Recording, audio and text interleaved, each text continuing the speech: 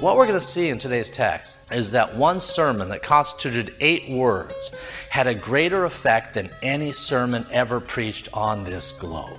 Given and preached by a man who didn't even want to be there to the most wicked pagan people of his day. It was just one sermon, and that sermon was only 8 words long. Nevertheless, over 100,000 people repented when they heard it. There's no other sermon like this in all of recorded history. Click to learn more in part 3 of our 4-part series from the book of Jonah. You know, one of the nicknames that history has given our friend Jonah here is to call him the reluctant prophet. Jonah, the reluctant prophet. Now, as nicknames go, that's kind of bad. I don't know about you, but I'd prefer to be known as something different. Perhaps the faithful prophet, the humble prophet, the patient prophet, the kind prophet. Maybe the he tried really, really hard prophet. Anything but this. Jonah, the reluctant prophet. Who wants the history books to look back on you and say you were this reluctant, apathetic, lazy guy who wouldn't go when God had called you? Now, I never met Jonah, and we only get 4 chapters to work with here. Maybe he was just wonderful in other aspects of his life. I don't know. But in this window, in this 4-chapter window, what we see here does not reflect well upon this man or his job performance. In fact, it would appear that Jonah earned every part of that nickname. With that said, this morning, as we begin, we need to try to figure out what makes Jonah tick here. Why is he doing the things that he's doing? All of history, all of Christendom has frowned on this guy. So let's do him the courtesy of at least trying to understand. If Jonah was so reluctant, then why? Why was he reluctant? What was his problem with the Ninevites? What was it about Nineveh that prompted him to get on a boat and go to such lengths to avoid taking God's message to them? Well, in order to understand what's going on in Jonah's head, let's understand something more about the Ninevites, the people that he was sent to talk to. It's helpful to remember that Nineveh was not a nation per se. It was a large city within a nation. Does anyone know what the nation itself was? Assyria. So you have Nineveh, the large capital city, primary city within the greater nation of Assyria. Now, when you think of the Assyrians, do you think of them as this lovable, cuddly bunch? Is that what history records about the Assyrians? This wonderful, wonderful group of individuals? Well, no, that's not what we see. In fact, all of history, even secular history, says that these guys were rough. These guys were mean. These guys were unpleasant. You see, Nineveh, in a world filled with pagan cities, Nineveh, in some special way, was so bad, was so wicked, was so pagan, was so mean, that among all the cities on the face of the earth, the wickedness of Nineveh rose up like a foul stench to the nostrils of God, which was what he said in chapter 1. Nineveh, its wickedness exceeded the wickedness of its even most wicked contemporaries. Nineveh was a bad place. Now, what did they do that was so bad? Well, Nineveh was famous or infamous for their cruelty. The cruelty of the Assyrians, the cruelty of Nineveh was what they were most famous for. Now, what sort of cruelty was that? Well, in an effort to keep this PG-rated sermon, there's only so much I can honestly say. The Assyrians, as you might be aware, they conquered other nations. But when other nations conquered one another, typically what they would do is that they'd leave people alive, and then they'd put up a garrison there. And they'd use those people to farm the land, and the garrison would watch over things. So that's how conquering and pillaging usually worked. You didn't kill everybody. You left some people alive. You left the peasants and people alive to till the fields, and then you just ruled over them. Assyria, that was not the approach of the Assyrians. When the Assyrians came to town, they did not come to put in garrisons and to govern some locals. No, their approach was to kill everyone. When the Assyrians rolled into town, they didn't leave a man, a woman, or a child alive. Furthermore, after they had killed local population, on the ruins of the walls of the cities around, they would take the flayed skin, the heads, the parts of those that they had defeated, and put them in places of visibility so that the world would know, the travelers, sojourners, people who passed by would know the fierceness of the Assyrians. In a world that was already filled with evil people, these were especially evil people. These were hardcore sadists. If you want more details than that, consult your local library. With that said, in chapter 1, That's why we read that the wickedness of Nineveh had arisen up before God in some special way. God saw these people, saw what they were doing, saw the way they treated their fellow image bearers, and it offended him. God had problems with the Ninevites. Well, so did Jonah. So did Jonah, this prophet of God living in the smaller nation of Israel, which was not terribly far away from the northern country of Assyria. Jonah had problems with the Assyrians. He knew their reputation. He knew the way they conducted themselves. He knew how wicked and pagan they were. And so, of course, Jonah didn't like them. Honestly, if you and I were alive in that time, we wouldn't have liked the Ninevites either. With that said, even though God and Jonah both had issues with Nineveh, where they differed was in what to do about it. You see, in Jonah's view, the right response is that God would go and search throughout heaven, pick up the heaviest boulder he could find, and hurl it down upon them. To Jonah, the Ninevites were the right target, the right people, the perfect candidate for some good old-fashioned fire and brimstone. And yet, what makes the book of Jonah so fascinating is that even though Jonah was right, these were terrible sinners who deserved every ton of that boulder, even though Jonah was right, what makes the book of Jonah so fascinating is that God doesn't do that. He doesn't send them a boulder, he doesn't send them fire and brimstone. Rather, he sends them a man with a message. Specifically, he sent Jonah, the son of Amittai. In a moment, I'm going to reread verses 1 through 4, but let me offer one more introductory observation. Given how weak Jonah is, and we've talked about his weakness in the previous chapters, but given how weak he was, and given how wicked Nineveh was, you would think, if you were standing back and you said, wait a second, God, Nineveh's really tough and really mean and really rough around the edges, and Jonah is the most flawed prophet we got. You're going to send that guy there and expect something to happen. God, I'm sorry, but this is a low probability mission. The man himself didn't want to go. It's not just that he was weak and flawed. He didn't even want to be there, and the Ninevites surely didn't want him to arrive. You had no human party that was invested in a good outcome here. And yet what we're going to see in this text is that the response of the Ninevites to this one man's words was that the entire city came to repentance from the smallest to the greatest. What we're going to see in today's text is that one sermon that constituted 8 words had a greater effect than any sermon ever preached on this globe. Given and preached by a man who didn't even want to be there, to the most wicked pagan people of his day. The most effective revival, the most effective awakening, whatever you want to call it, took place here through one sermon constituting 8 words that we have before us. Let's see what those words were. Let's look at verses 1 through 4. Now the word of the Lord came to Jonah a second time, saying, Arise, go to Nineveh, that great city, and preach to it the message that I tell you.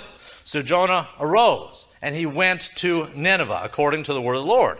Now Nineveh was an exceedingly great city, a 3-day journey in extent. And Jonah began to enter the city on the first day's walk. Then he cried out, and listen to what he said. He says, "In yet 40 days, and Nineveh shall be overthrown." All right. As you remember from chapter 1, it was only a couple weeks ago, so I trust you still got it. But as you might remember in chapter 1, the very first words began this way. The word of the Lord came to Jonah. Well, guess what? Chapter 3 begins the same way. The word of the Lord came to Jonah. In both places, chapter 1 and in chapter 3, God's telling Jonah the exact same thing. And what that suggests is that all the hardships that Jonah faced in between chapters, or in the in-between time, all those things that he suffered from being swallowed by the whale and going down to the waters, all this was unnecessary and probably could have been avoided if he had just done what God had told him to back in chapter 1. God told him to arise, go to Nineveh, that great city, in chapter 1. He tells him again in chapter 3. All the drama, all the pain, all the anxiety, all the hardship, being swallowed by a whale, all of that, you would think, could have been avoided if he had just done what God told him to do from Jump Street, from the very beginning here. God's will for you doesn't change just because you run from it. God's will for you doesn't change just because you try to go the exact opposite direction. He will get you where you need to be.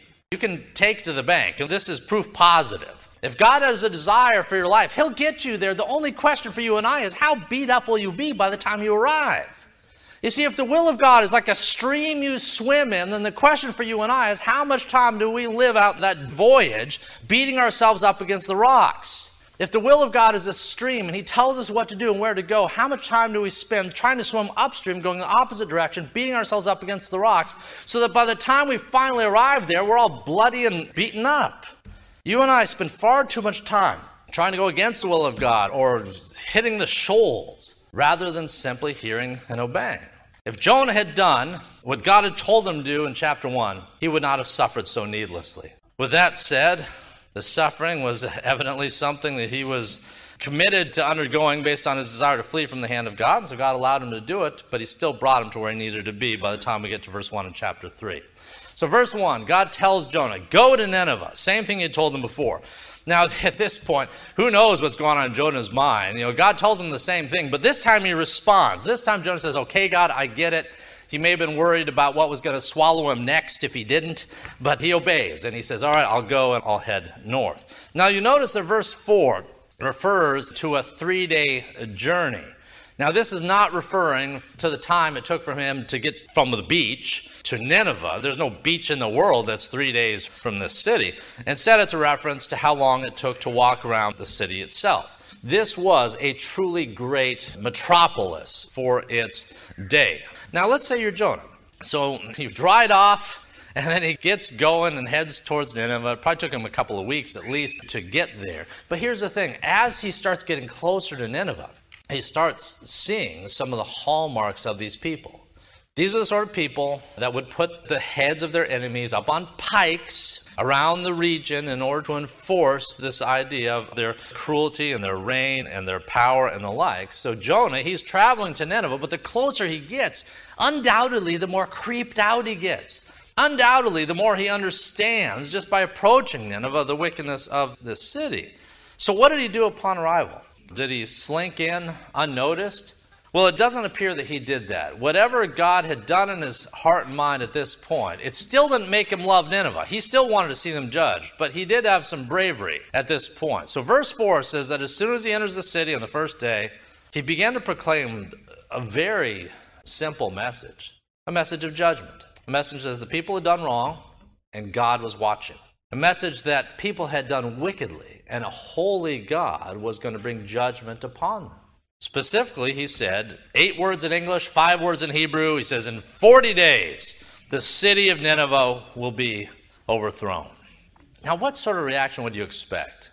Again, remember, this is a guy who doesn't even want to be there, preaching to people who don't want him there. So what would you expect? What sort of response would he get? How would the people respond to his words? Well, let's look at their response in verses 5 through 7. So the people of Nineveh believed God. They proclaimed a fast. They put on sackcloth, from the greatest to the least of them. Then the word came to the king of Nineveh, and he arose from his throne. He laid aside his robe. He covered himself with sackcloth. He sat in ashes. And he caused it to be proclaimed and published throughout Nineveh by the decree of the king and the nobles, saying, let neither man, nor beast, nor herd, nor flock taste anything. Don't let them eat or drink water. Now, earlier in today's sermon, we came to 2 readily obvious conclusions. Number 1, Jonah is a pretty mediocre prophet. Number 2, Nineveh was a strong and terrifying city. Again, if we were just betting men watching what was unfolding there, I don't think we would have liked Jonah's odds. That the weakest prophet in Scripture would go to one of the wickedest cities of all time, we would not have bet that their response would be what we see in verses 5 through 7. We would not have bet that the entire city would repent. If ever there was a hard-hearted, hard-headed culture, if ever there was a city that should have been unresponsive to this sort of warning, it would have been Nineveh.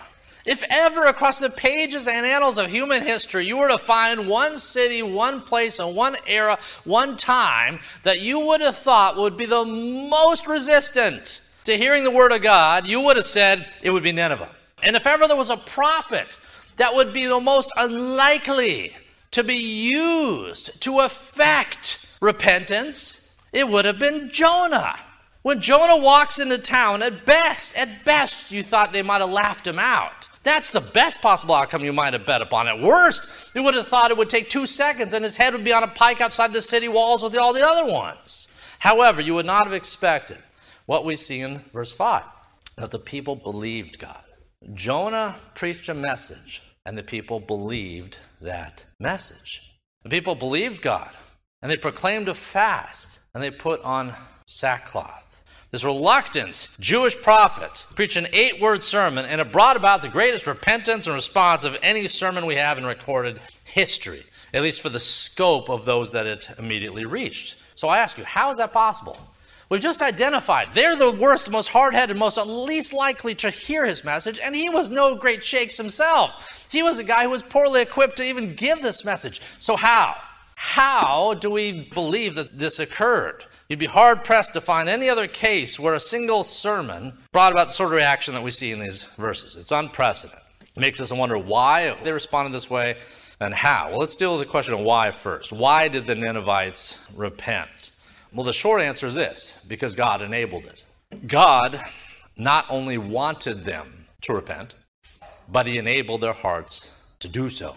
You see, God has always been in the grace business. God's always been in the mercy business. He's always been in the salvation business. What did Jonah say in chapter 2? He said, salvation is of the Lord.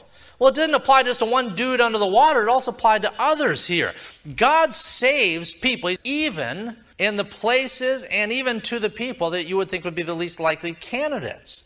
You know, sometimes we think we can guess who he could save or should save or would save, but the reality is that he does his own good pleasure.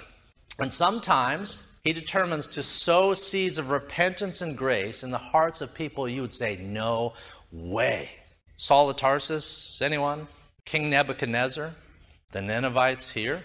If you want to know why they repented in Jonah 3, the short answer, the correct answer is because God ordained their repentance.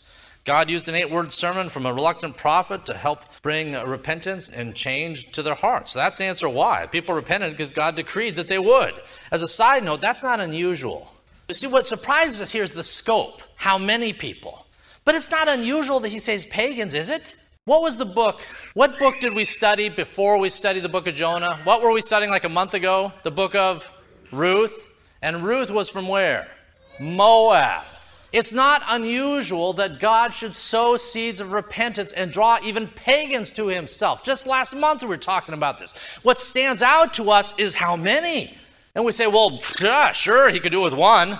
You know, maybe a group, his family or what have you. But then we come to the Ninevites, it's like, oh man, nah, he couldn't do that. It shocks us numerically. However, the principles shouldn't shock us. God knocked Saul of Tarsus off his horse. He's breathing out threats and murder to the Christians. God knocks him off his horse, changes his hearts, enables and persuades him to turn to Christ, and that's exactly what he does. The thief on the cross, there was 2 thieves on the cross. They're both mocking Jesus. Then God acts, changes the heart of the one to Christ, right? He turns and he trusts in Christ. God is still in the salvation business, and sometimes he chooses the last people you would think he would save. Well, that's what happened here. With that said, how was this repentance manifest? Well, when the pagan king of Nineveh heard God's words, through God's grace, doing something in his heart. Remember, God hardened the heart of Pharaoh? Well, it seems here he softens the heart of the king of Nineveh. And so what does he do? Well, he steps down from his throne. That's not insignificant. He steps down from his throne and he takes off his robe. And if you know anything about thrones and royal robes, you know this much. They are used to visually depict your reign and rule and authority of anyone that enters into your chambers. When you're sitting on a throne, wearing the royal robe, you're the king, your word goes. Well, here, what does he do? He takes these things off. Before God, he recognizes that there is a greater king. He doesn't just take them off and like stand there and kind of look around, hey, what's going on? He puts the sackcloth, the ashes. Something happened in this guy's heart. Something that you couldn't explain other than it must be the work of God. And so he issues edicts and commands, and he says, you know what? We've done wrong. In fact, he addresses the violence of his own people. Remember what we said? These were a people that were reviled because of the violent nature of the way they went about their business. Well, in these verses, he calls out violence, and he says, we have done wrong. Now, a question a lot of people ask, and you're maybe thinking it, you say, all right, was this guy being sincere. If someone came to me and said that they were going to squash me like a bug if I didn't do blank, wouldn't I be inclined to do blank? At least, even if my heart wasn't any different, wouldn't I want to escape judgment by at least feigning some sort of response? So a lot of times folk think, well, maybe he was just being sincere. This is just kind of a short-term thing. He's trying to avoid judgment. People say, could anyone's hearts truly have been changed on this day? Well, that is a good question. And one of the reasons it's a good question is this, because within roughly 100 years, Nineveh would be destroyed. You see, whatever happened in this particular day, in this particular area, evidently it didn't last, because the prophecies of another prophet named Nahum would come true for the Assyrians and for Nineveh. Nineveh would be destroyed. It absolutely would be. Within 100 years or so of Jonah's visit, God's judgment would come upon the city. Within 100 years or so, their old habits would return. With that said, how could their repentance have been sincere in the first place if within 100 years they fell apart at the seams? How could they have been sincere if within 100 years or so God judged them anyway because they were that bad, that wicked at that point? Wasn't the repentance fake or superficial or what have you? Well, no.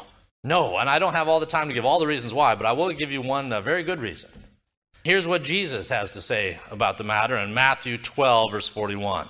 Jesus is talking to the Pharisees. He's talking to those who are engaged in their sin, who don't have faith, who hate him, and he says this. He says, "O Pharisees, the men of Nineveh will rise up in the judgment with this generation and condemn it, because they repented at the preaching of Jonah. And indeed, one greater than Jonah is here."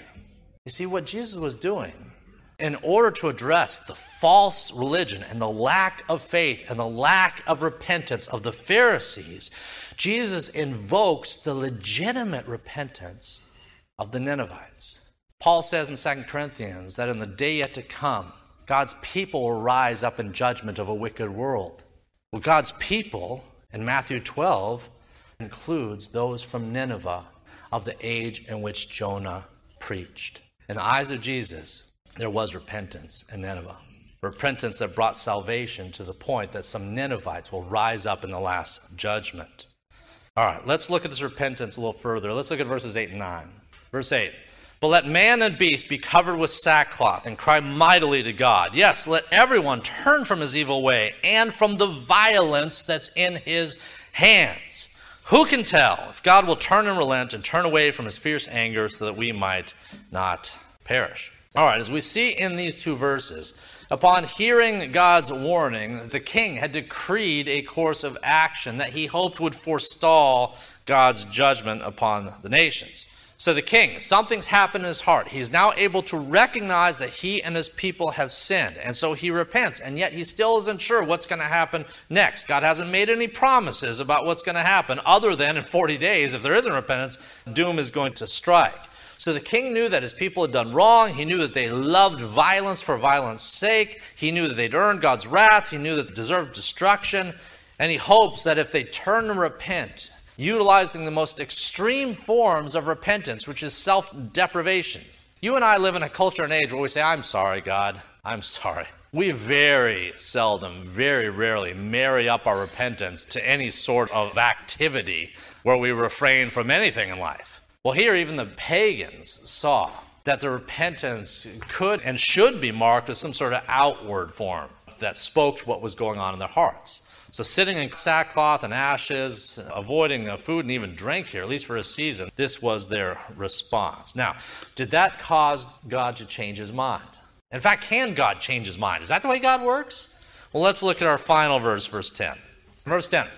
"Then God saw their works." He didn't just hear from their lips that they repented. That's not just what it says. He says that he saw them begin to act differently.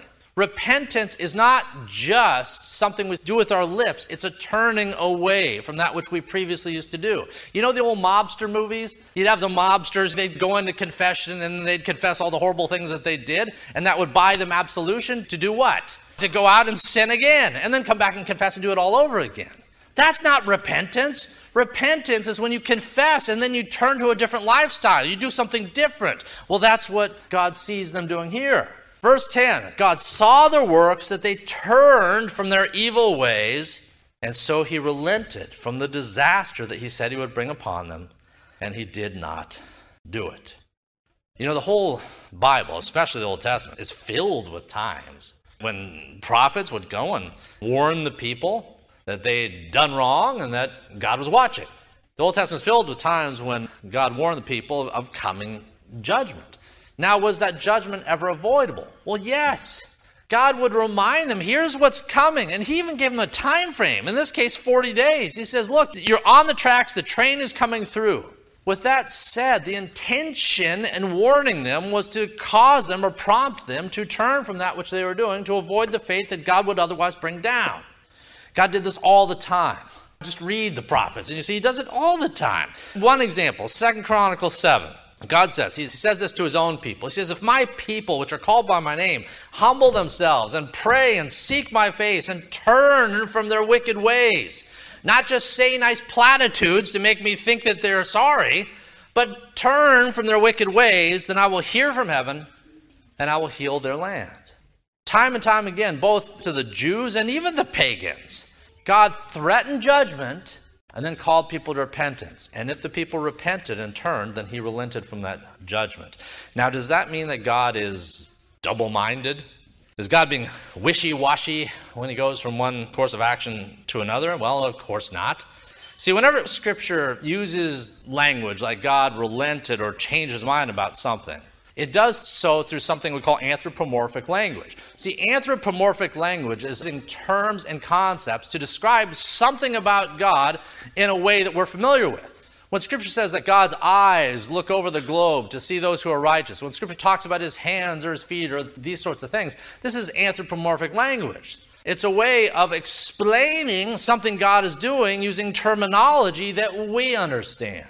Well, that's what we see here. When it says God relented, it's not like God goes, oh my goodness, what was I thinking? Whew, boy, that was a close one. I'll do something different, I think. That's not the way it works. Rather, he enfolds our repentance and our turning into a divine decree that began before we were born. That's what we see here. The idea of relenting is not God sitting around hemming and hawing in heaven about what to do. Rather, in this case in verse 10, it's an example of God warning the people that they're in danger and then intervening and ordaining a better outcome through his grace. So when the Ninevites turned in verses 6 through 9, it didn't shock God. God was like, oh my goodness, they repented? Wow, that's not the case. He had set in motion the very sequence of events that had brought about the repentance to begin with.